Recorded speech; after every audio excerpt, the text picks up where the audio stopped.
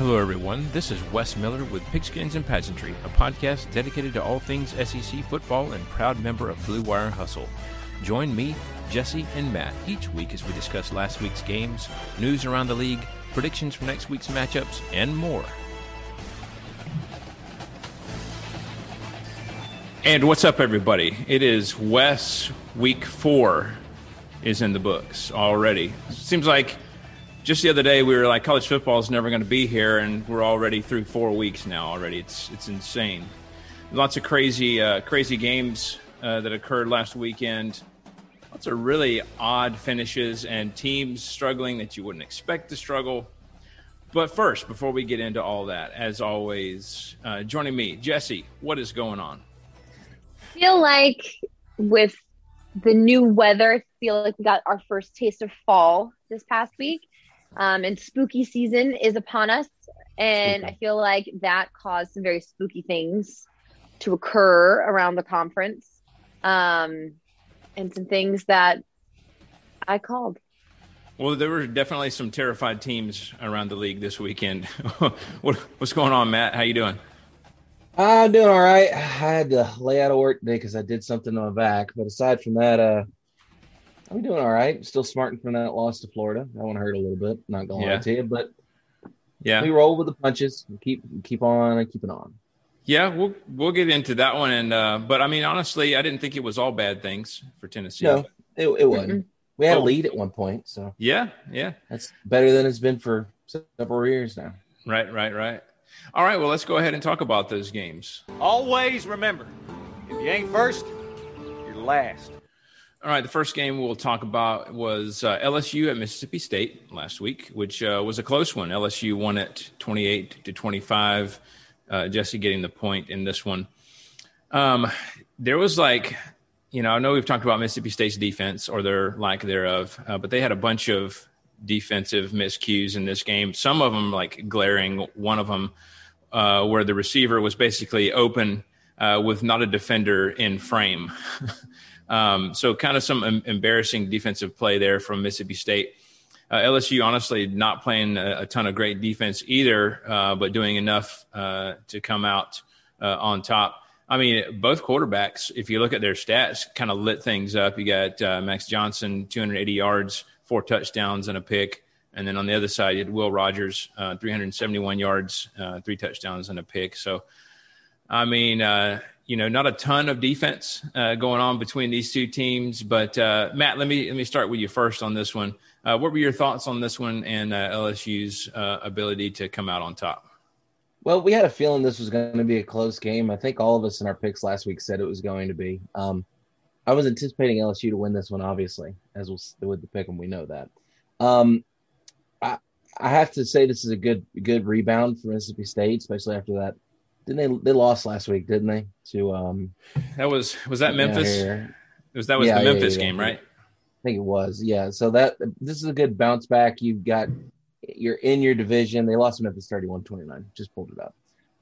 You get back into the division play, and they took LSU to the wire here. Started to come back on them there towards the end, but they're probably a little bit too late as far as that goes. By the way, Will Rogers threw 62 passes in this game. Do you think he has to go sit like you ever seen Major League, where the guys are getting in the whirlpool? I feel like that's what he has to do. I think he threw 69 the week before because it was almost 70. I remember something like that. It's a lot. It's a lot either way you cut it. But not a great night for offense for defense on either team. 486 yards total offense from Mississippi State, 343 yards from LSU. So, oof. Again, we don't do defenses as much as we used to. But I say this is a good win for LSU. Interdivision wins are usually pretty hard-fought games, and this one was. Yeah. Jesse, your thoughts on this one? Yeah, I don't know if it speaks more to some improvement by Mississippi State or just the state of affairs at LSU still. I'm not entirely sure. The Tigers, obviously, they didn't look great early on. They were able to kind of pull it out, showing some more patience in the pocket. They did execute some big plays when they needed to. And I think this was a really big win for Coach O. I think his seat was starting to get a little warm. And it still might be a little warm because, just to be honest, a win against Mississippi State right now is not something necessarily to hang your hat on. But again, had they lost, it would have been a lot worse. But for them to remain relevant, they're going to have to clean up a lot. And then for Mississippi State, again, this is now 2 straight losses in winnable games. So their schedule just continues to get tougher as we go throughout the season. I do not have high hopes for them, and that makes me sad for Mike Leach and his future in the SEC. Yeah, I think I actually picked Mississippi State in this one. I'm not sure. Either I picked them or I was really hoping. I'm pretty sure I picked them, though. I think you might have. But let's not forget that, obviously this was the game leading off last year where they shocked the nation in beating LSU. So I'm sure that was still in both teams' minds coming in, honestly. So, yeah, I mean, good win for LSU. Feel bad for Mississippi State. I mean, this is, like you said, another close one that they lost. They could easily be 4-0 right now. So it's kind of wild. Let's keep in mind that this is an LSU team that had an 18-point lead going into the fourth quarter because they scored, looking at the scoring guide, they scored with 11 and a half minutes left in the fourth. And Mississippi State almost came back and won this thing. If they'd had a little bit more time, they scored 2 touchdowns with under 7 minutes left. So pretty close. Yep. All right, well, let's go ahead and get to Mizzou at Boston College. And Jesse got the point on this one because Boston College won 41-34 in overtime. She was the only one to pick at Boston College. And Matt, I don't mean to bring up the past, but I think on the last show you said they don't do football in New England at the collegiate level. I'll wear that one. Which is probably still fair given that they beat Mizzou. Which, look, good grief. I mean, I'm baffled at Mizzou's defense. They continue to kind of fall. Used to be good under Barry Odom, and now we've watched them just, go downhill so fast. Just like that.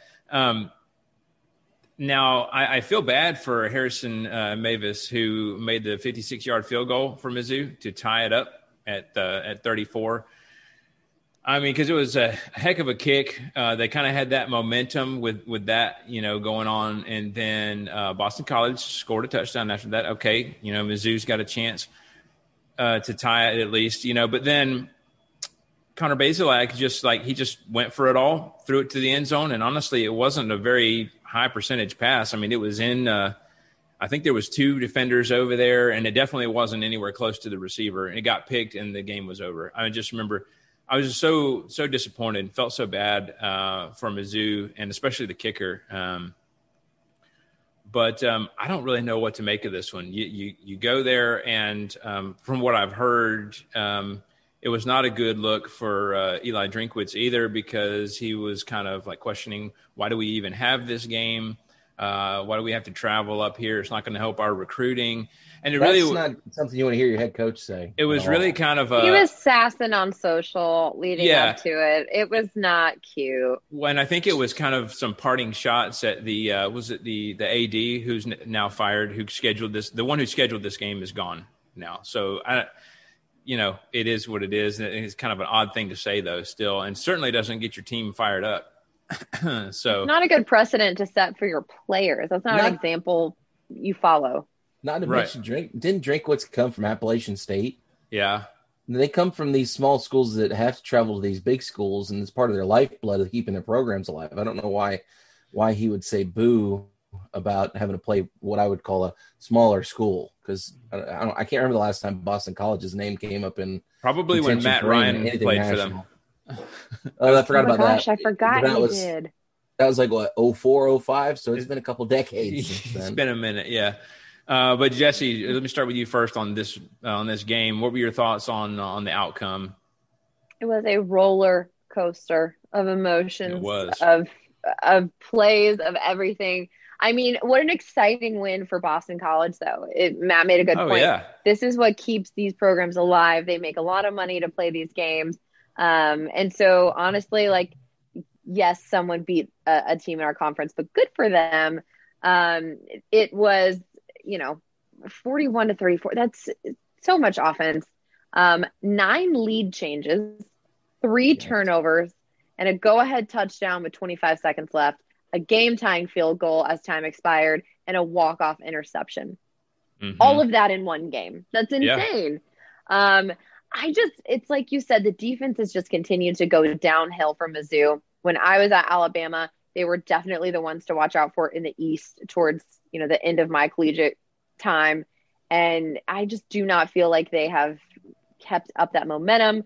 And honestly, I'm not really impressed with Bazelak. I don't know how he will do in the draft. I know that's far away, but if his stock doesn't start rising and his team doesn't start doing better, I don't see it going very well.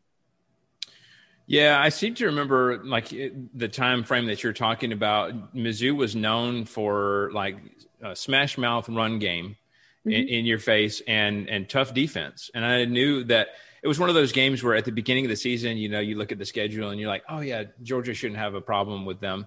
But then you start getting up to it and you're like, this is a tough opponent. This is not just an easy win. So, Matt, what are your thoughts on kind of the change that's happened, and especially as it relates to the outcome of this game? Well, I could tell you that Missouri is one of those teams that when we brought them in they were the Big 12, I think, originally. When we brought Missouri in, it didn't make sense. I don't see why how they fit in, but Missouri carved out a space in the East. They've made themselves, kind of that mid-tier kind of SEC team where they can kind of surprise some people. And didn't they even represent the East in one? They did, yeah. I think it was 16 or it 15. It was technically 15. I was at that game. It was Alabama in the West. Yeah, because it wasn't a game, as I recall, right? It wasn't a game. No, it wasn't a game. But they did well leading up to that game. Yeah. Right, but this is a Missouri team that I think should have won this football game. That throw in overtime, just throwing a Hail Mary up into the end zone at the very beginning of the overtime for Connor Bazelak doesn't make any sense to me. I don't know why you go hardcore yard like that. It just doesn't compute. Something's not clicking about what should be happening in that particular regard. So, I mean, kudos to Boston College for getting the job done, but I feel like Missouri's kind of let themselves down. They let the conference down. And again, I think we said last year, was it Connor Bazelak supposed to be the guy we were looking out for this season? Yeah. And granted, I just pulled up his season stats so far. Hold on, it's loading. He's thrown for, at this point, 1,200 yards, 10 touchdowns, 3 interceptions with a QB rating of 76. It's mid-tier. I would be hesitant to call that elite. And we were talking about how Bazelak last season looked elite. So I'm not real sure what the story is there. I would almost make the argument that he's probably regressed a little bit. I don't know. I just have not been overly impressed with what I've seen out of Missouri over the past couple of games. And they lost to Kentucky. They barely beat Central Michigan. They lost to an ACC mid-tier conference team. So I don't see Missouri having a whole lot of success this season based off their body of work thus far. Right. Yeah, it's been kind of disappointing to see, and I wonder. I mean, obviously, I know Drinkwitz hasn't been there a long time to evaluate, but I wonder what the mood is up there and how people are perceiving his tenure thus far. So if you have guys that start regressing, and an entire side of the football defense start regressing, I would be very upset fan if I were them, and I would start to feel a little bit of heat. Because to me, that tells me that you cannot foster and develop talent. You can see it, you can maybe recruit it, but you're not doing anything with it once you get it. Right. It's not a good look. Yeah, so we'll just kind of have to monitor that. It's been something interesting to note, so far in this season, but we'll see how that pattern, if it continues or not. So next, let's talk about at the time, number 7 Texas A&M versus number 16 Arkansas. Yes, sir. I was waiting for it. at Jerry's World, as he let them play in his palace of a stadium. Arkansas, he's an Arkansas alum. So happy. Yeah, they got is. beer. They got beer. Yeah. And I mean, he's gonna say he's an alumnus of Arkansas, so he was excited. So Arkansas got off to a fast start in this game, including an 85-yard touchdown from KJ Jefferson to Treylon Burks, who we've talked about a lot on this show, and a wide receiver to keep your eye on. They even led 17-0 at one point in this game. So obviously A&M was able to kind of chip away at the lead, but KJ Jefferson, he had to come out of the game for a little bit. He had I think it was it a bruised knee or something with that knee. He had a knee and his ankle got taped. Yeah. And then he came back in the game and he got some difficult yards and kind of helped close out the game. But Arkansas winning 20-10. And I got the point in this one. For the first time in 9 years, Arkansas beats A&M, and that's since A&M has been in the league. So every time they have played in the SEC, A&M has beat them, but not this time. A&M, man, the tackling was just horrible, and I don't know if you guys saw this particular play. But the push, I don't even know what this guy was trying to do. He's like, it was the push. He had the guy dead. If he just wraps up right there, no more. But instead, he pushes him like towards the end zone, and he just it was stays like on a his little feet. knock bottle, little boost. It was so weird. Was he trying to push him out of bounds? I think he was trying to push him out of bounds, but it wasn't hard enough to push him over. And if anything, it wasn't in the right direction. So it was just, which all of that is resolved if you just do a textbook tackle, wrap them up, whatever. So it's kind of twofold here. A&M, a ton of mistakes here. So, and we can definitely talk about those, but also obviously good on Arkansas. 4-0, and just a great showing. Nobody expected this from them this season. And they were rewarded with number 8 in the AP poll this week. So, if you've followed Sam Pittman, whether it be as an O-line coach at Georgia or wherever he's been, or even on this show, you'll be familiar with this kind of quote from him. Yes, sir. You're familiar with that, but I'm not sure if you're familiar with this other saying of his that he says a ton. And if you watched Game Day, I think you saw it as well. I think they showed it there as well. But here it is. Hey! Turn that damn jukebox on! Have you ever heard him say that? Apparently, that's also a thing. Oh. So, turn the jukebox on. So, kind of cool. There's going to be a time when he's coaching a team and they don't know what a jukebox is. Exactly. And that's coming soon. I'm just say, even now, some of them are probably like, is that thing that we saw in the movie that one time? Like, sure, whatever. I don't care. All it means is that we won a game and he's excited. So, Matt, let's start with you first on this one. What are your thoughts on Arkansas beating A&M? Big win for Arkansas. Big win for Coach Pittman. I'm really excited to see what this team's going to do. Big game this weekend coming up. 2 undefeated teams in Arkansas and Georgia. So that'll be a slobber knocker, as they like to say in professional wrestling. The thing I didn't have a chance to watch this particular game, but I was looking at a couple of different things on the stat lines and the box score and whatnot. So Texas A&M comes out and does nothing on offense. Their first series a punt, second series punts, third series punt, fourth series punt, fifth series punt. It takes them 6 series to finally go 9 plays, 46 yards for a field goal. So they go into the half down 17-3, and they got another touchdown, and it was a long one. It looks like a 67-yard scamper by Isaiah Spiller. So you take away that big play, Texas A&M didn't do nothing. Arkansas was able to suffocate that offense, and I'm sure old Jimbo was less than thrilled about that. I'm excited to see what Arkansas is going to be able to do. Being in the SEC West, they've still got some big names to play with. They've still got to take care of Bama. They still got to take care of Auburn. They still have to worry about Ole Miss. So it's going to be an uphill battle for Arkansas, but they're scrappy, and I'm really excited to see what they're going to have. And that defense held Texas A&M to under 300 yards, which in the SEC nowadays, that's a great day. Mm-hmm. Yeah, for sure. And I don't know. I just had a real feeling, and I can't remember if I mentioned this on the show last week, but I have the feeling that A&M is just not as good as people think they are, and Arkansas is better than people think they are. And I think that's, I mean, obviously I got the point in this one, but you can just kind of tell, just kind of the way these two teams were trending, that something was brewing bad for A&M. Jesse, what are your thoughts on this one? Yeah, I feel like we've been saying that in the past couple seasons, or maybe it's just me, that A&M is not as good as everybody thinks. Jimbo hater in the house. I am a Jimbo hater, and I just be glad you weren't with me. I thought it was so funny. I enjoyed this game so very much. But a fun stat that I saw is the Aggies had allowed 232 yards passing total in their first 3 games.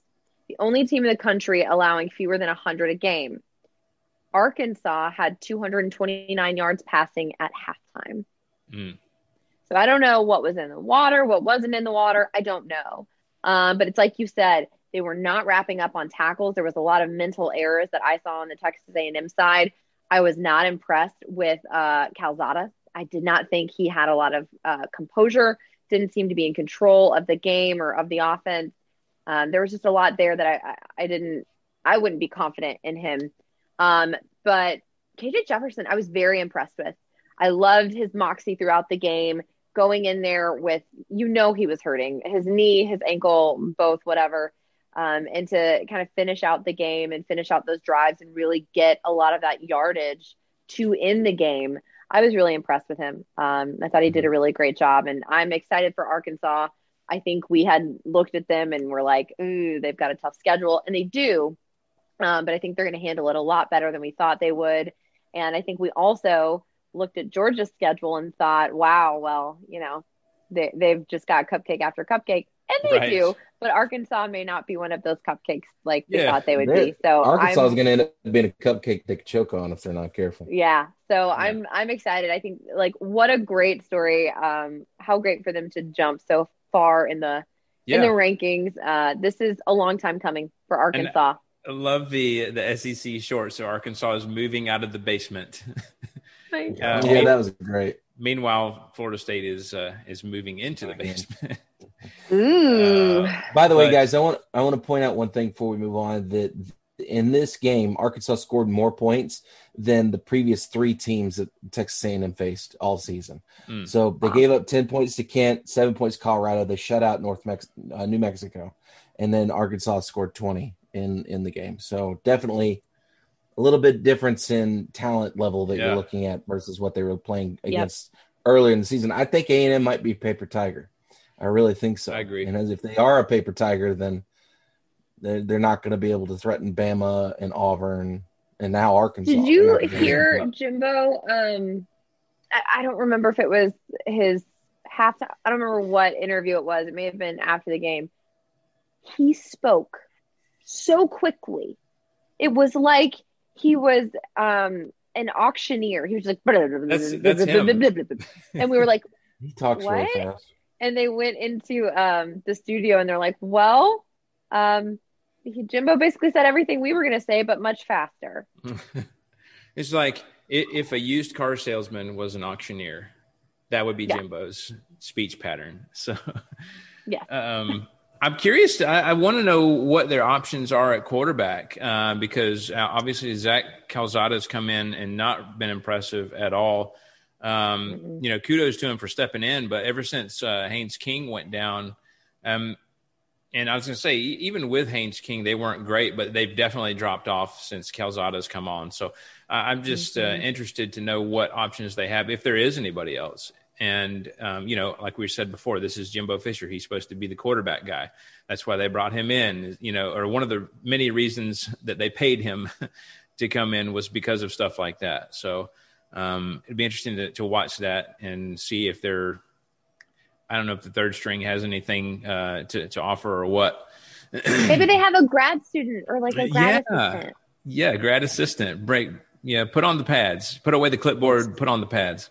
Let's not do that again. We already tried that with Carolina. Worked out okay for them. Won a game. Yeah, it worked out for a while. All right, let's get to Georgia State at Auburn. Auburn winning this one 34-24, and it was not as stupid. I was going to say it was not as out of reach as the score indicates on there. No.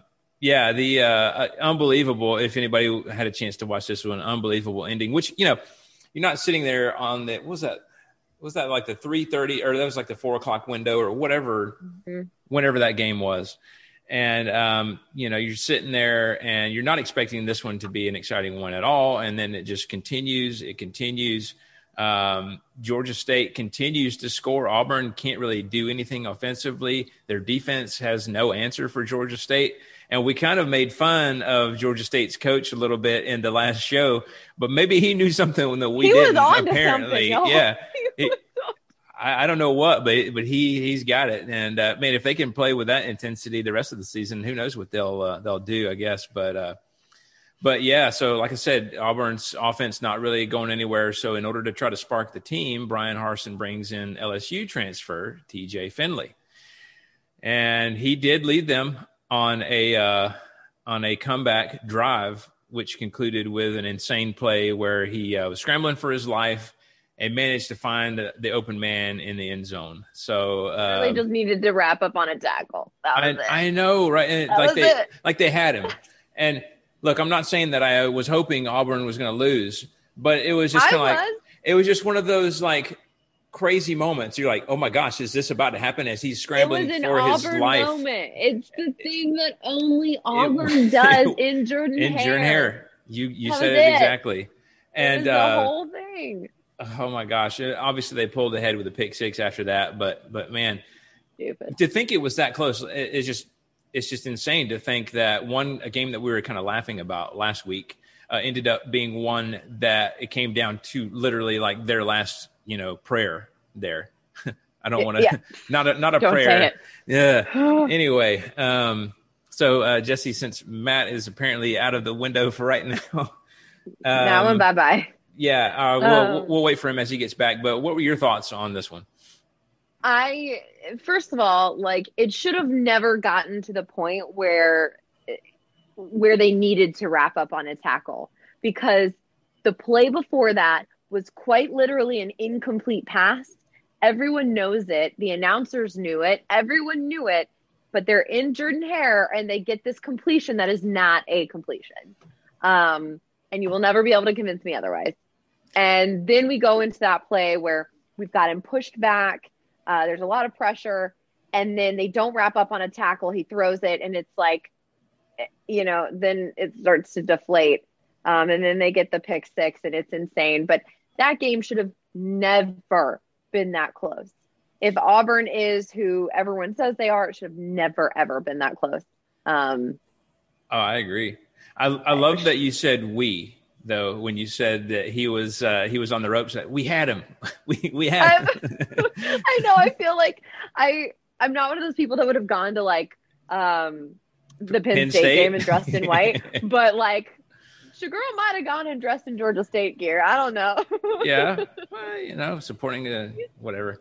But I'm from Georgia, it's fine. But yeah, how makes sense. That literally only happens to Auburn and Jordan Hare, and I know that Gus is gone and we're not burning sweater vests anymore, but they have found something. I don't know what it is. It's not a sweater vest, but they've found some sort of juju. Either it wasn't Gus all along, or Brian Harsin has found his own thing to do. I think we need to figure out what that might be. Mm-hmm. Maybe he texted Gus. I don't know. Oh, that's true. Maybe. Of course, I don't know. Of course, Gus is out of conference, so maybe he would be okay with sharing that. I don't know. Where is he again? He's at UCF. Remember? UCF. That's he's standing on the field that has the fake national championship sign above him, and there's the meme that says, ironically, this is Gus's fault. So, right? Yeah. So the irony. But no, we're not the only ones who talk about this when it comes to Auburn getting the calls, because I was listening to Paul Feinbaum on the ESPN podcast. Yeah, and he for those of you listening and cannot appreciate, Matt just had that was the window from The Office, wasn't it? The interviews. I love it. It's a great visual. I hope he leaves that up because it's classic. It's classic show material. Yeah, leave it. I love it. I love it. Stanley in the You must background. I don't you must know do the why rest of the that's show. up. You must do the rest of the show like that because it's the best thing ever. But yeah, we were talking about how like we're not the only ones who say this that Auburn gets the calls. Paul Feinbaum said that on the podcast on Sunday. He was like, I don't know why, but it just seems like Auburn always gets the calls. So it's not just us. No, but another thing is, I think Bo Nix lost his job. Oh yeah, no, And I gone. agree. He gone. And we'll talk a little bit more because the game next week just got a lot of it more interesting with that change or with that. How old is TJ Finley? What year is he? Gosh, I don't remember what year he was when he transferred. I don't have it written down there. I don't think. All I know is I'm LSU just wondering if there's going to he's- be any transfer portal drama to look forward to Surely not. with Bo Nix. Oh, but how fun! Oh yeah. How Gosh. fun. Now here, well, hold on. Let's get you, Matt. What are your thoughts about this game first, and then I have a thought about Bo Nix and NIL. Go ahead. As a fan of a team that's lost to one of these teams that you have no business being in a competitive game with, I feel for Auburn fans. I know that was kind of embarrassing. I don't know why that happened. To be honest, you shouldn't have struggled that much with the Georgia State team, especially after some of the things their coaches said this week. That should have been motivation by itself to come in and put 60 points on them, which that team and that offense has been capable of doing. But I chalk a lot of this up to the fact this is a hangover from Penn State. That was a tough loss for Auburn. That was one of those situations where they were in a position to win that football game and couldn't finish the deal. I think I lean more towards that end of things than anything else. So, do I put a lot of stock in this loss? Do I think this is going to be an indication how Auburn's going to be the rest of the year? No, I think this was an aberration. I think Auburn will rebound pretty easily. But it's got to be a little disconcerting, to say the least. Yeah. I think I'm actually going to save that comment for later. We just came up with an opinion segment on the fly. So, all right, let's get to the next game, Tennessee at Florida. Florida winning this one 38-14, which it is what it is with the score. But Matt and I both had the differential, and doing the math, we actually both got the point this time. So, yeah. If you guys both get the point next time, you guys should just cancel each other out, and then I get the point. Yeah. I mean, or we can both, neither of us can get the point this time. Whatever y'all agree to, I don't really care. So, but yeah, I'd rather just go ahead and get yours because I'm sure you were, caught up in this game. I watched it, but I'm sure you were much more in depth. So, Matt, what are your thoughts? I hate to say moral victory. I hate to use that term, but I felt like that through going into half, where we were with them, we were only down by 3 points going into half. I felt like we were doing pretty good. Let's keep in mind this is a Tennessee team that is depleted as far as talent goes. We lost. I think there's no other. They said it during the broadcast that Tennessee's lost like 8 starters to the transfer portal or something like that this past season with the turnover between Coach Pruitt and Coach Heupel. I felt like we did a pretty good job in the first half. I felt like we stuck with them. Defense got some stops when they needed to get some stops. The offense was able to get some points on the board. It just wasn't meant to be. We weren't able to finish the thing off. And I think what it boiled down to was their effort in the second half. Their defense made alterations, and they came out and they pitched a shutout in the third and fourth quarter. They controlled the game clock, 35 minutes to our 24 minutes. We had more penalties than they did. They had more yards than we did, although we still gained 423 yards on that particular game. So not awful. By the way, a little offended by some of Todd Grantham, some of the shade that he threw at Tennessee. What did he say after that game? Let me find. This is from a Saturday Down because South nothing that you could tell me about Todd Grantham would surprise me.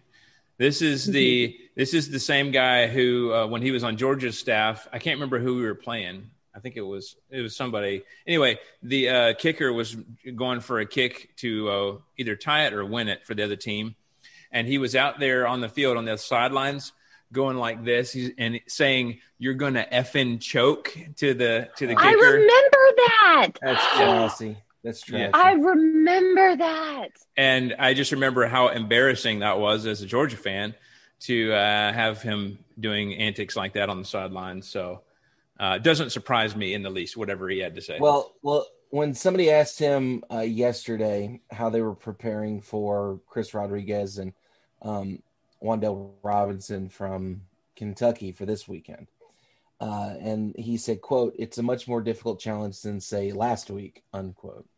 Oh gosh. Yeah, let me run this back. Rude. Todd, let me run this down for you, kid. We're a team that's not in a good place right now. We haven't been in a good place for a while. We are a team that's depleted talent-wise. We have talent, but we lost a lot of our good talent. One of our best defensive players decided to go play for our biggest rival. So we're in kind of a crappy spot. We still gained 423 yards and still put 2 touchdowns in the end zone on your defense. So, Mr. Grantham, if you're listening to this, piss off. Yeah, and he's got no room to talk. That's not what you should have said in that situation. Yeah, and Vol Twitter was all about that. And I will be watching Vol Twitter. I will be watching that Kentucky game this weekend. I hope Kentucky hanks 35. Oh man, yeah. I just don't. So this is coming from a guy who his defense has been not great last year, especially. This year, and yeah, definitely sus. This year, a little bit better so far, but still, jury's out, kind of. But I mean, this is the same dude whose seat was hot, and many were calling for him to be fired at the end of last year, and wanted Mullen to go with somebody else. So the fact that he's smarting off about a good game or a win, not even a great game for the defense, like you said, they still gave up 420 something yards to a Tennessee team that's been depleted, as you said. I just don't understand that. I felt like Tennessee hung pretty well in this game, at least. Obviously, the first half, they only trailed 17-14 at half. Right. And it would have been a tighter score if we'd had a couple more things go our way. There were a couple of drives that got stalled because of bad plays or penalties or something like that. So I feel like we could have had the lead. And I said this, I think I told y'all this. I think that Florida team that particular day against Tennessee was beatable. But I just don't think that we had the horsepower to put it all together. When you mentioned adjustments, and I think that Florida made the adjustments on offense too, because it seemed like they kind of came out swinging. They had that trick play that was, obviously they're kind of going for the jugular with stuff like that. And I had this thought, and you kind of just confirmed it a little bit ago. I was wondering if depth was the factor, but obviously if so many people have gone to the transfer portal, obviously that's going to affect you in that. Look at Cooper Mays. Cooper Mays stayed in the entire game injured. Mm-hmm. He's out there hobbling in between plays. I got visions of Byron Leftwich at Marshall back in the late 90s. Like it was, he wouldn't come out. And I think Heupel or one of the assistant coaches said, Mays, come out. And he said, no, not getting out of this game. So, right. So, I mean, I don't see what we're doing there. Yeah, I don't. Like you said, I know you're not looking for a moral victory, but I did feel like they played better, and perhaps in other years they would have just maybe got blown out instead of the score that you saw, which is a little bit closer. Jesse, what were your thoughts about this one? Yeah, I thought Florida gave up a few big plays early. Again, it's a defense thing, right? And so just to hear that Grantham's speaking like that, first of all, it's just not classy in general. He's not exactly a classy guy. No, but I can't imagine Nick Saban or any of our coordinators aside from Lane when he was there. That's a completely different story. And we didn't let him talk to the press, but there was reason for that. I just don't think that sets a good precedent for your players. I don't think it's something to look up to. I think you should respect every team that you play and know that they have something to offer, and it's, whether it's a tough game or not, who cares? It's not something that you should say. I also think that if they're truly going to be the people to beat in the SEC East, then they're going to have to do better on defense. And I know I'm saying this as an Alabama fan who that game was way too close, but different week. We're very passionate about talking about Florida's defense right now. But they really are going to have to clean up things on defense. And I think They have a cornerback that should be coming back in. He was out with a sprained knee. I'm sorry if I'm going to say his name wrong. Yessiiiiiiir. I think that'll help. You got me. I'm so sorry I'm if I not said, sure. yeah, I'm sorry if I said your name wrong. Apologies. But he did miss the game. And I do agree. I think it's something that Tennessee should at least be encouraged by. I don't think that it was as bad as it looks in the score. I think there's a lot of positive points. I felt fine with it. Yeah, I think this is trending in the right direction. Mm-hmm. That's a good way to put it, I think. All right. Let's talk about Kentucky at South Carolina. This game was fairly close. Kentucky winning at 16-10. So just kind of an odd feel offensively in this game. Obviously, Kentucky had some offensive struggles. Will Levis, who we've seen have good games and some not so great games, only threw for 102 yards and a pick. However, kind of like we've seen, sometimes when the passing game isn't on, the running game does well. And Rodriguez had another pretty good game, 26 carries, 144 yards. So I think that kind of shored things up at least enough to get done what they needed to. But Kentucky's got to take better care of the ball. I mean, obviously they had the pick, and then they had a couple of fumbles as well. So thankfully the defense played well and helped them in this game. But we've kind of talked about how Kentucky has had that defense in the past, in years past, to lean on. And Saturday's definitely looked a little bit closer to that. So, Jesse, what were your thoughts on this game? Yeah, I think you hit the nail on the head. I mean, Kentucky did just enough to get by, but they have so much to work on. I think, like you said, first of all, ball security. What? You can't have that many turnovers. You can't fumble the ball like that. Stop. You can afford that against a team like South Carolina. You can't do that against like an Alabama or Florida. No, I don't know if Stoops needs to maybe, in practice this week, get a ball and dunk it in melted butter and then just be like, hold on to it. Just, I don't know. I don't know what the drill is for this, but that would be my suggestion. Maybe KFC has some like grease you can borrow. I'm not entirely sure. They're in Kentucky. They got to stretch the field. I think the thing is it's like you talked about, the run game starts to get better as the passing decreases. And Levis has not been completely accurate in the passing game, and the run game has had to step up, but they are going to have to learn to stretch the field, because if not, when they start to play really lights out defenses that shut that run game down, they have to adapt. And right now, I'm not convinced that Levis can do that with his accuracy, because it's just not there yet. And then, like you said, their defense has saved the day, but that defense is not going to be able to save the day against everyone. It'll work against the South Carolina, but when they go to play other teams, it's just not going to work. So Kentucky, I was very excited at the beginning of the season for you, but we've got a lot of things to work on in this week 4 progress report. Mm-hmm. And somehow with all this craziness, they're 4-0, right? So, right. Matt, what are your thoughts on this one? Well, I think this is a Kentucky team that got lucky. They played that way against South Carolina. Like I said, you can afford to make mistakes like that against Carolina, because Carolina, unfortunately, is in a position to do much about it.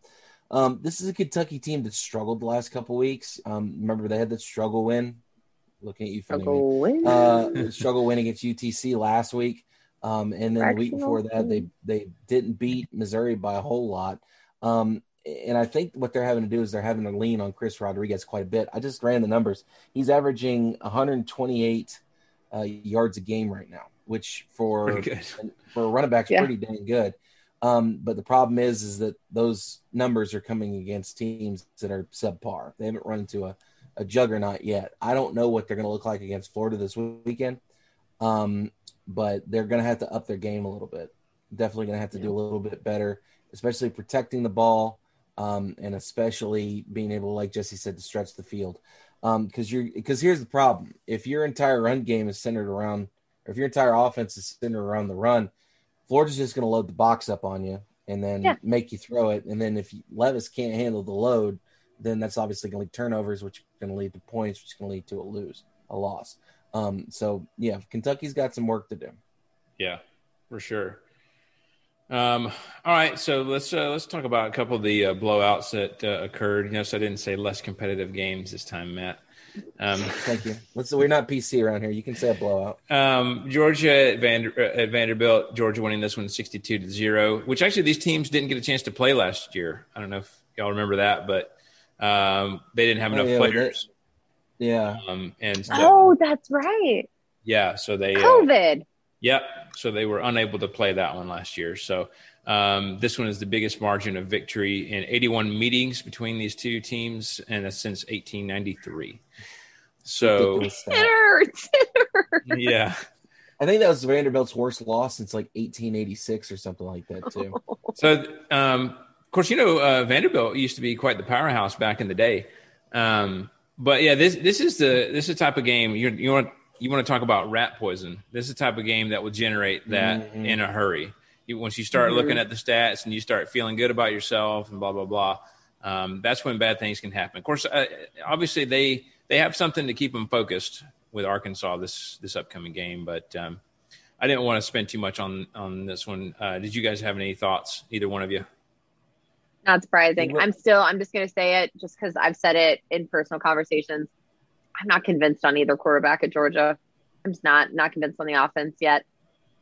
Yeah, JT looked pretty good, but in a game like this, it's kind of like hard to evaluate just simply because you're playing different people and et cetera. Yeah. I was really excited about the tight end play in this game. There was, I think, a tight end there was a handoff. I think there was like a trickeration double reverse or whatever, getting the tight ends involved. And I know Ben Watson was watching on the SEC Nation crew, and he was like, where was this when I was at Georgia? It's like getting the tight ends involved. I'm excited to see what comes of this week's game.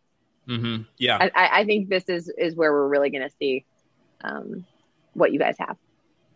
Yeah, it would definitely be more of an indication, I think. Matt, did you have something? No, I mean, this is what Georgia should have done. You can't fault them for putting points up, which is exactly what they did. Holding Vanderbilt to less than 100 yards is a bit extreme. They didn't have to beat them up that bad. And then 28 first downs for their 4. It's pretty rough. So I'm pretty sure Vanderbilt got more yards than the Chicago Bears, though. Yeah. Well, so actually, the defense for Georgia has scored the same number of points that they've given up this year so far. So that's nice. Actually, that is true because the Bears this past week had 42 plays and only 47 total yards of offense. So, that's the reason why I don't have any Chicago Bears on my fantasy football team.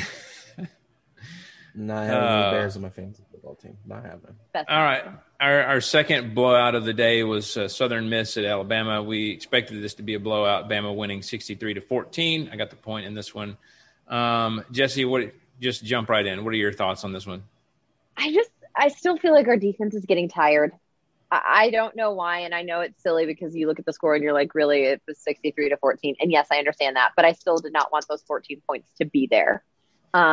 And we actually left our defense in, our starters in for quite a while. And so I feel like we're getting tired. I need that to stop. And then also, I want Bryce Young to be a little bit more mobile. I know our pass game is getting so much better. He's still trying to play in that sort of Mac Jones style, that Tua Tagovailoa style. But he came in as a dual threat. And I don't know if it's something where we don't want to showcase that, but he doesn't seem to move well, or he's just not moving well. And I want to see that. I want to see him start to move a little bit more, scramble if he needs to. And I don't know. I think going into this week with Ole Miss, I just want to get a little more creative on offense. I think we're going to have to, because Lane is going to. And so. Oh, yeah. Do you find that he has the opportunity to run but won't take it? Like he's got an open lane, but he'd rather throw it instead? Yeah, sometimes I think he does. Or even just step up a little bit more. I don't know. I don't know.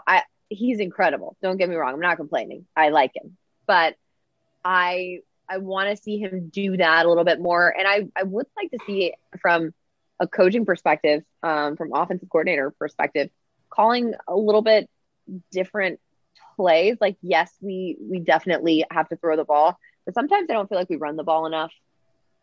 I don't know. Well, I'm finding things to pick at. Yeah. Well, I mean, so one thing that was cool in the game, Jamison Williams, the only player in the history of college football to have two kickoff returns for a touchdown and a receiving touchdown. So he can put that on his resume. Fun. So, Matt, did you have any thoughts on this one?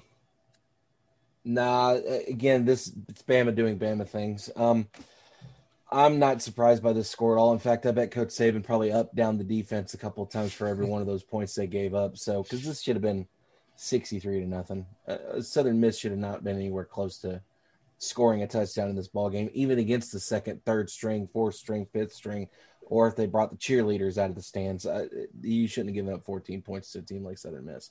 So, yeah, I feel like we haven't seen everything out of everyone yet. I can't identify who's a great team, who's not a great team yet, because I don't feel like we've seen anybody play. Well, we haven't gotten the SEC play yet. It'll be interesting to see what it looks like once we finally start competing in the conference. You want to talk about a crazy season? I mean, was it so for the AP poll, 25 ranked teams have lost through the first 4 weeks of the season.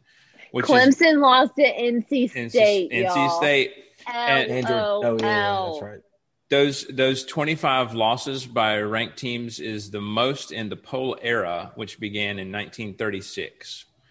So we're truly witnessing history this year with just the insanity going on and all these ranked teams losing. Playing only in conference last year, messed with some sort of juju. Didn't it? I don't know what it was, but it was something.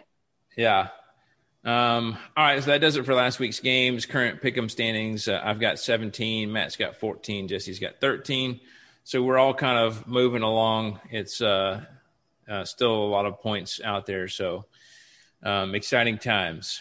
And then let's go ahead and get to a quick opinion segment. Sir, if I may venture an opinion. I'm not really interested in your opinion, 3PO. Yeah, well, that's just like your opinion, man. All right, so this one just kind of came to me because I was listening to a podcast earlier today that was talking about NIL and kind of its effect on things. And we started talking about Bo Nix, and I know he's got an NIL deal. I can't remember who it is. It's something Sweet Tea or something like whoever the company is. But I'm sorry. I shouldn't laugh at the kid making money off of that, but Sweet Teas. His play has kind of gone downhill. Spencer Rattler is another one who's got a pretty good NIL deal. I can't remember with who, but he was booed in his home stadium at Oklahoma. Spencer Rattler was, which just has to feel great as a kid playing college football. So I'm not saying this is my opinion, but I put it out there because I'm sure there are some out there that this is their opinion, that NIL is hurting the game. It is hurting some players whose play has dropped off since signing big deals. And I mentioned the two. There were several other in the podcast that they had mentioned also who have signed big deals and have experienced a drop off in play. Do you guys think that NIL could be the cause of this, or could be something else? I don't know. What are your thoughts? I don't know. You would have to look at a list of who's signed an some sort of agreement with somebody versus what they've looked like this season compared to last season. It's apples and oranges, I think. I don't know if you can compare all of those different factors in one particular situation. Mm-hmm. I don't. Yeah, and I mean, I guess I could see how some could think that it would hurt. They're already making money. They don't need to necessarily perform the way, but these guys they've worked their entire lives to get to this point. And I would assume that their dream is, most of them, and especially the ones that have really big NIL deals, is to get to the NFL. And an NIL deal isn't going to get you to the NFL. So it'd be very silly to let that affect your play.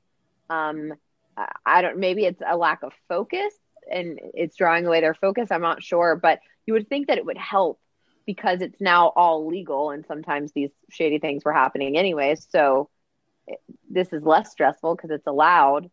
And also, the better you do, the more deals theoretically will get. Right. And it could be the case with some of these guys, but if any of these guys have, or, any of these athletes across the board with NIL, if that causes them to not try as hard, then that's very short-sighted, which granted, there could be some out there like that who don't have the focus that it might take. Maybe they get some money and they're like, okay, I'm good now. But as you said, it definitely should drive you to want to do more, because obviously if your play drops off, you're not going to have that deal any longer, or for not much longer. And it certainly doesn't get you set for life as a career in professional sports would do, or could do potentially. So I think in response to that, I think that it's reading a little bit too much into it. I think, at least at this point, it's still very early to say. And for one of those, and maybe not all of them, but for Bo Nix, I can tell you, we've kind of suspected his play for a long time before NIL came in. No hate on the guy, but just watching him play, there's been a lot of instances where it looks like the stage is a little bit too big. He gets happy feet. He doesn't make the right decision. And so I don't think that's an NIL thing. I think that's just sort of how things have gone.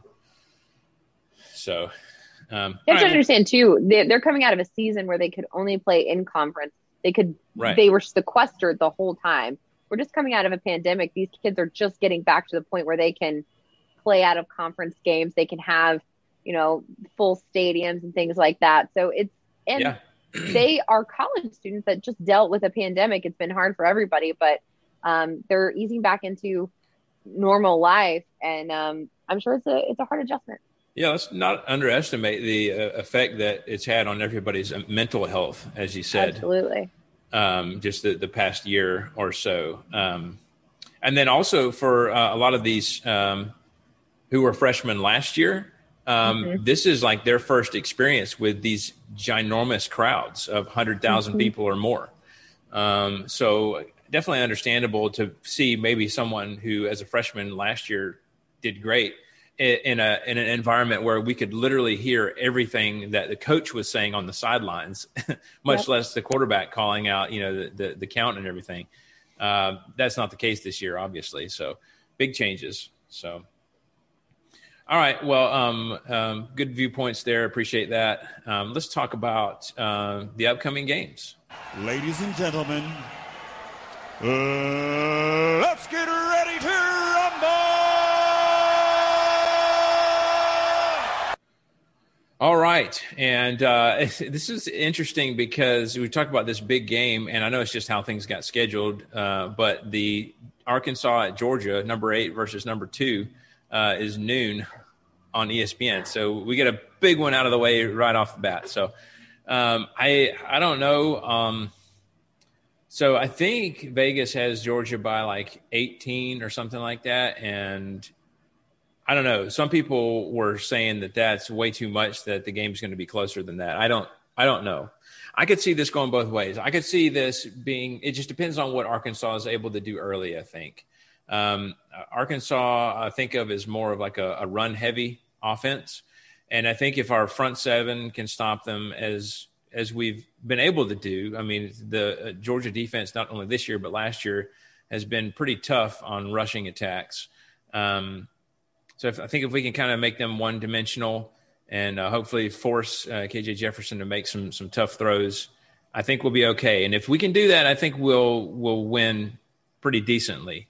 But that remains to be seen. So I right now I'm going to kind of go with what they're kind of expecting. I've got Georgia winning this one 34-13. Jesse, what you got?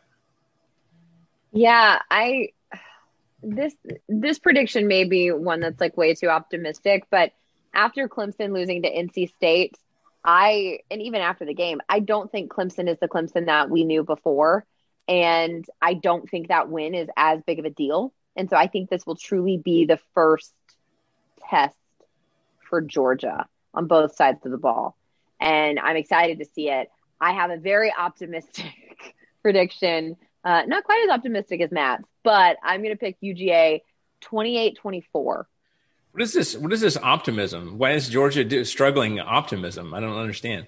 No, I'm saying this is optimistic for Arkansas. Saying like I'm just messing. They'll be able to put up that many points and hang in the game that long. Yeah. I don't know if they will, but I'm optimistic that they might. I got you. Matt, it looks like you have a not so fast, my friend, coming. What you got? Upset City this weekend, boys and girls. I'm going to say Arkansas wins this thing 21-20. Boy, if Arkansas does that, they will have made all kinds of noise and basically announced, hey, we're here. I mean, they've already done so. They'll jump to number 2. There's so much riding on this game. This is Pittman's first game back at Georgia since he got the helm in Arkansas, isn't it? I think so. I think in Athens, yeah. I think in Athens. So yeah, you got that going for you. This is an afternoon game. This is not an evening game. If this was a night game, I'd probably pick UGA because Sanford Stadium after dark is a little bit different than during the day. I think most people are still going to be trying to wake up, still trying to get over the night before. I think that's going to play a factor here too. There's too many variables here, and I don't think. I'll be frank with you. I agree with Jesse. I don't think the quarterbacks are up to par yet, and I think that's what's going to get exploited. I think Arkansas wins this thing 21-20. There's so much interesting going on here, and it's got to be tough from a coaching standpoint. Because if I was Kirby, I would be super proud for Sam and be like, this is awesome. This guy left. Nobody thought he was going to pan out as a head coach, probably his only chance at a head coaching gig. And look at what he's done. And it would be such a mix of emotions because I would be super proud for the guy, right? Super happy for him. At the same time, I've got to get my team prepped to beat him. So there's a lot going on there and just an interesting feel to that game for sure. All right, let's get to Tennessee at Mizzou, and that both of those teams at 2-2 right now. That's a noon kickoff on SEC Network. This is tough. I think it could kind of go both ways, but I think Tennessee's going to win a close one here. I think Vegas is picking Mizzou, though. But I don't know. I think Tennessee's got something here. I think I've watched Mizzou struggle. I think Tennessee has a chance. I'm going to go with UT winning this one 34-31. Jesse, what you got? Yeah, I have more optimism, using that word again, coming out of last week for Tennessee than I do Mizzou, to be honest with you. Yeah. So I'm going to pick the Vols as well in a close one, 21-17. All right, Matt. I'm pretty confident that the Vols are going to win this ball game. They've won 2 straight, and then I think 4 out of the last 6, I think it is. So we've done a pretty good job in the series over the last couple of years. So I'm going to say Tennessee wins this thing 24-28. All right. Next we have Ole Miss at Bama. Ole Miss number 12, 3-0. Bama number 1, 4-0. That's a 3:30 SEC game on CBS. I'm sorry. I'm so sorry, Jesse. I was reading this outline and I was like, I'm sorry. What? And here's the thing. Like, if I had to pick one team this year that had a shot, it would probably be Ole Miss.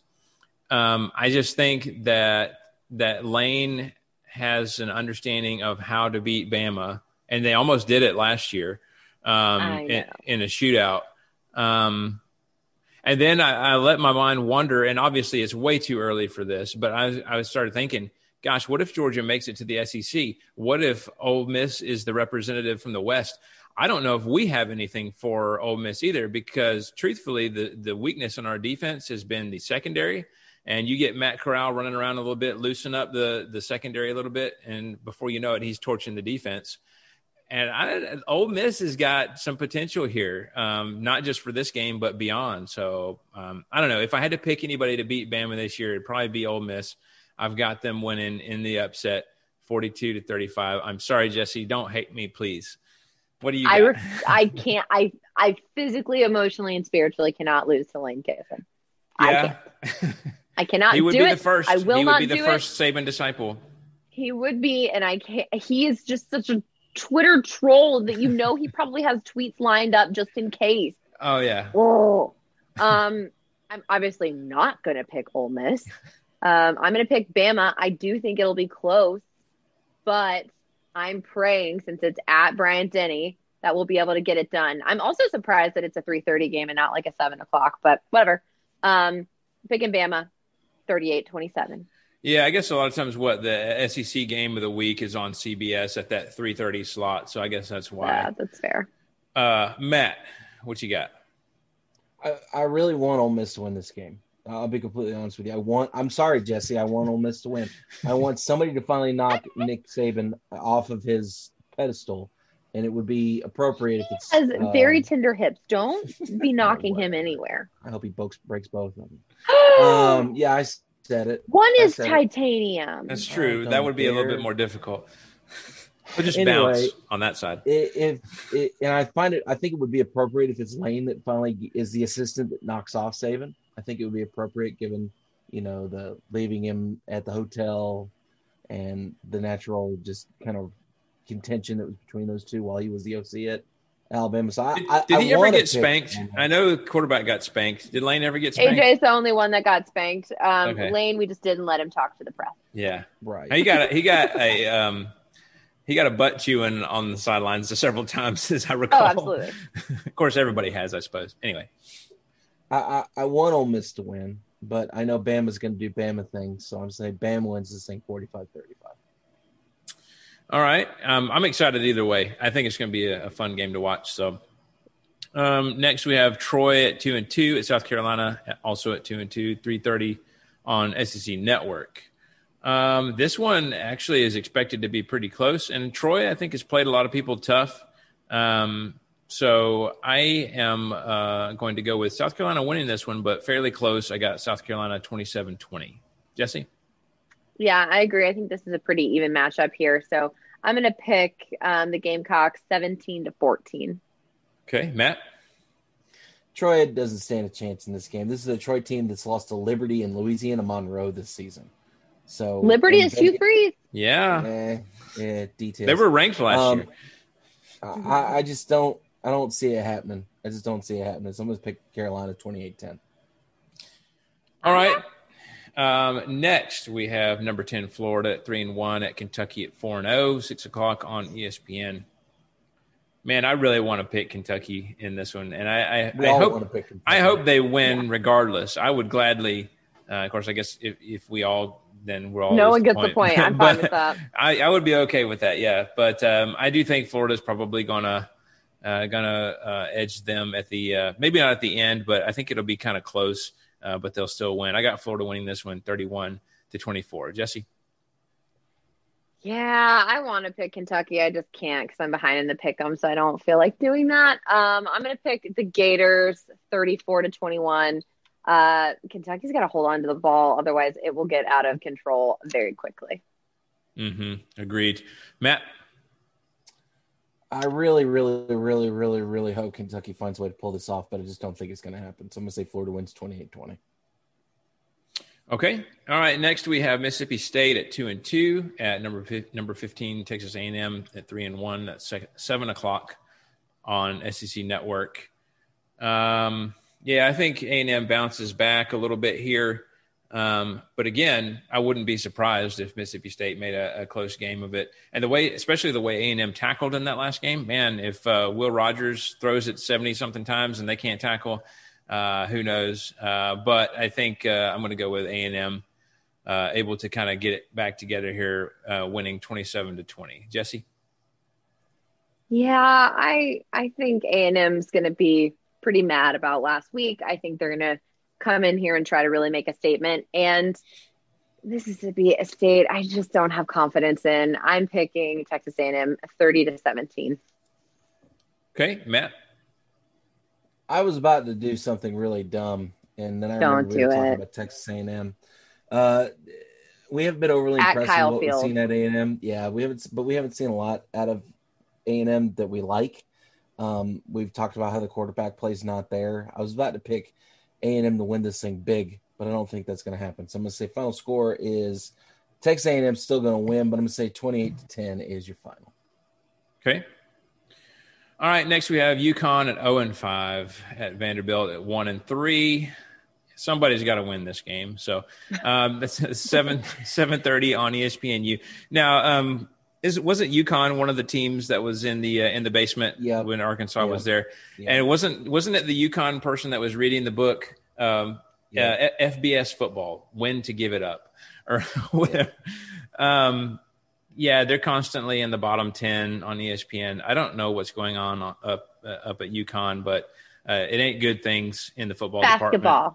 Women's basketball. I guess maybe that's the focus. I don't know, but which that's awesome.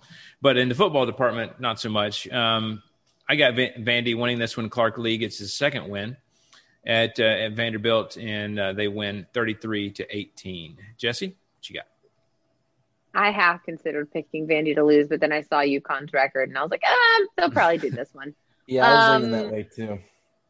I was like, but I'm picking Vandy. 24-17, and honestly, I'm not even confident in that pick. I don't even know how many scores are going to happen. It may be very hard. All right, Matt, what you got?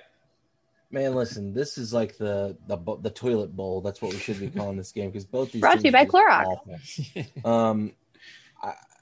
I thought about picking UConn, and then I went back and looked at who they had played and who they had lost to. They got nuked by Fresno State. They got nuked by Purdue. Army beat them like they stole money from them. The only game that's been relatively close was against Wyoming, who's also an awful football team. This isn't going to end well. This is not going to be a very pretty game, I would imagine, but I'm going to pick Vanderbilt and say 20-17 is your final. All right. And then the final game of the evening. And look, I know this is in LSU, but 9:00 still seems late. I don't know.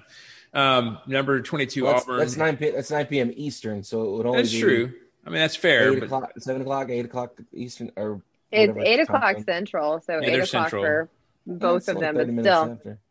Yeah. Late game. So number 22 Auburn at 3-1 at LSU, 3-1, 9:00 on ESPN. But man, what a storyline, right? You got TJ Finley, who I expect to start. I don't know. I haven't heard. Yeah.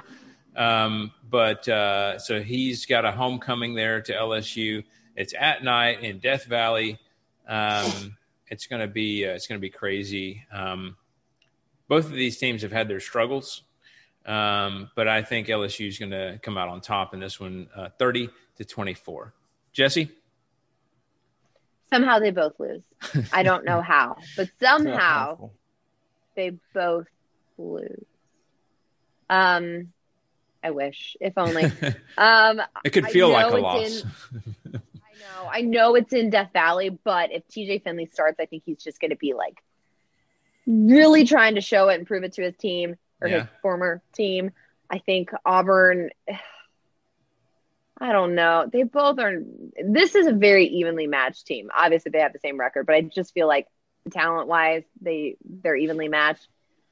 But somehow I think Auburn pulls it out, and it's very close. And there's a safety involved, and Auburn wins 24-23. I felt like you almost talked yourself out of that like 3 times while you were talking. I did. I kept going back and forth in my head. I'm like, I don't know. Oh man, Matt, what you got? Listen, I think Auburn got a little bit of a wake-up call this week against Georgia State. I think Auburn's going to end up coming out of this looking a little hot. I think they're going to be able to fix whatever problems they had. They're going to get some practice under their belts, and I think Auburn's actually going to win this thing fairly large. So I'm saying Auburn wins 35-14. I don't care if it is a night game. LSU's not that good this year. Yeah. I guess we'll Careful, find out. LSU fans will get so offended. Well, they can get offended, but y'all lost to UCLA, so I don't know what to tell you. They can get all ticky. Didn't UCLA just lose to Stanford? Exactly. Yeah. Exactly. So there's my point. LSU's not that good this year. Yeah. All right. Well, I'm excited about this week's slate of games. There's some good ones. All right. So just for fun, it's now time for the Just for Fun segment. And Today's subject is, what is each SEC head coach's favorite TV or movie one-liner or quote? And I really like this one. So this one comes because if you haven't seen it on the Manning, Eli, and Peyton show or whatever, Eli did the "Ma, love." That's hilarious. Yeah. So these were randomly assigned. So I got, first of all, I got Mike Leach. And I think, obviously, Mike Leach loves Pirates. But he also loves being profound, right? So I think he's going to go with the profound pirate quote, "Not all treasure is silver and gold, mate," by none other than who, Jesse? Jack Sparrow from Pirates of the Caribbean, the first one. Yep. Yeah, I think he likes that one. And then Dan Mullen, I think this should come as no surprise. Dan Mullen's favorite line is, "I don't know if I ought to go sailing down no hill with nothing between my ground and brains but a piece of government plastic." Cousin Eddie. By Cousin Eddie, of course, because he is Cousin Eddie. And then his other one is, "You serious, Clark?" So then we got Shane Beamer. And I don't know, when I was listening to Shane talk about the Dogs after they had played, this reminded me, it's not really necessarily a TV show, but it certainly was on TV quite a bit back in the day. So enjoy this quote. "But they are who we thought they were, and we let them off the hook." Rest in peace, Dennis Green. That's such a great quote. All right, and then finally I had Coach O, Ed Orgeron, and this is definitely his favorite movie quote. I get right there, Lito, baby.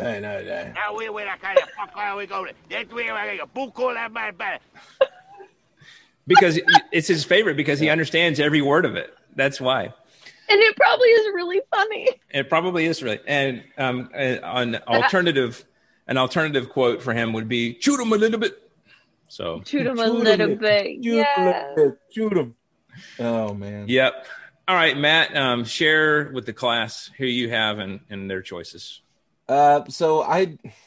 These were hard because I had to think of movies and I had to go back. Anyway, so for Drinkwitz, Coach Drinky, because he's such a bloody nerd, I decided to go with something, a little bit of the nerd nip for him. So I said, "May the Force be with you" from Star Wars is obviously his favorite one-liner or quote. Obviously.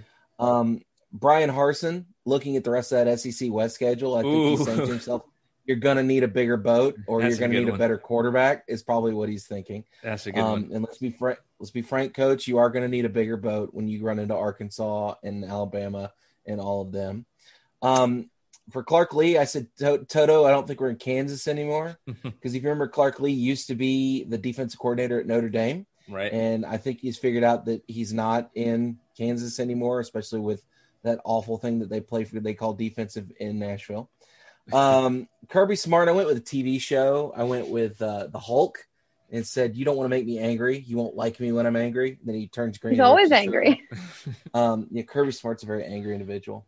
And then Sam Pittman in the middle of the resurrection of Arkansas's football glory says, "It's alive." So that was mine. I love that. You're like, has the monster come to life? Yes, sir. We'll see. We'll have a better understanding after they play Georgia this weekend. I love it. All right, Jesse, what do you have? So I have Coach Heupel, which I decided to go with Monty Python and the Holy Grail with "'Tis merely a flesh wound," because I feel like after the losses, he's like, "It's just a flesh wound. It's okay." And I'm not going to lie. I think my eyes got crossed when I looked at Mark Stoops and I read Sam Pittman while finding Mark Stoops. And so that's why I put, "Here's Johnny" from The Shining. I was waiting to see how you were going to work that in there. Yeah, the "yes, sir" and the "here's Johnny" inflection was similar to me. So that was meant for Sam Pittman and not Mark Stoops. So oops. And then Nick Saban, it's going to be classic, obviously. He's going with "Frankly, my dear, I don't give a damn. Which is basically also, his response to every press question. Basically, I was about to say, he's saying that to every reporter that ever asked him a question. He says, "Frankly, my dear, I don't give a damn." Yes, and I thought he would also there's no crying in baseball, but I only picked one. Jimbo Fisher, because he's just, and he's trying to bond with the players, and I'm still not over Jameis Winston and all that mess. He is like other moms. I'm a cool mom. He's the mean girl's mom trying to relate to the players. I'm cool. It's cool. We can hang out. Hate him. And then Lane Kiffin doesn't quote the movie. He just goes into bars and sings "You've Lost That Loving Feeling" to girls, they did in Top Gun. That's not Lane Kiffin that does that though. That's Joey Freshwater. Right. That's true. Yeah, Joey Freshwater. Which if they've never been seen in the same room. It's true. That's true. This is why my face hurts after every show, because I'm just laughing the whole time. So good times. All right. Well, that does it for this week's episode. If you guys would like to contact us, please hit us up on email at pigskinsandpageantry@gmail.com. We're also on facebook.com/pigskinsandpageantry. We can be found on Twitter at PPSEC Podcasts and also on Instagram at Pigskins and Pageantry. Don't forget, we're available for download on iTunes, Stitcher, TuneIn Radio, and most podcasting apps for iPhone, Android, and other operating systems. Now part of the Blue Wire Hustle program. Super excited about that. If you guys enjoy the show, please subscribe and review. We'd love a 5-star review. Give us visibility and tell everybody how awesome we are. We'd appreciate that. So until next time, this is Wes. Lots of exciting games coming up. Go Dogs. I will not lose to Lane Kiffin. I physically can't. Roll Tide, y'all. Please, let's beat Missouri this week. I can't lose to a guy named Coach Drinky. I just can't do it. So, and go Rebels. Stop! I'll say it. I'm putting the voodoo on you, Jesse. Go. I'm calling Ole Miss. HR. Call them. They ain't going to listen to you. Go Vols. We'll see you guys later.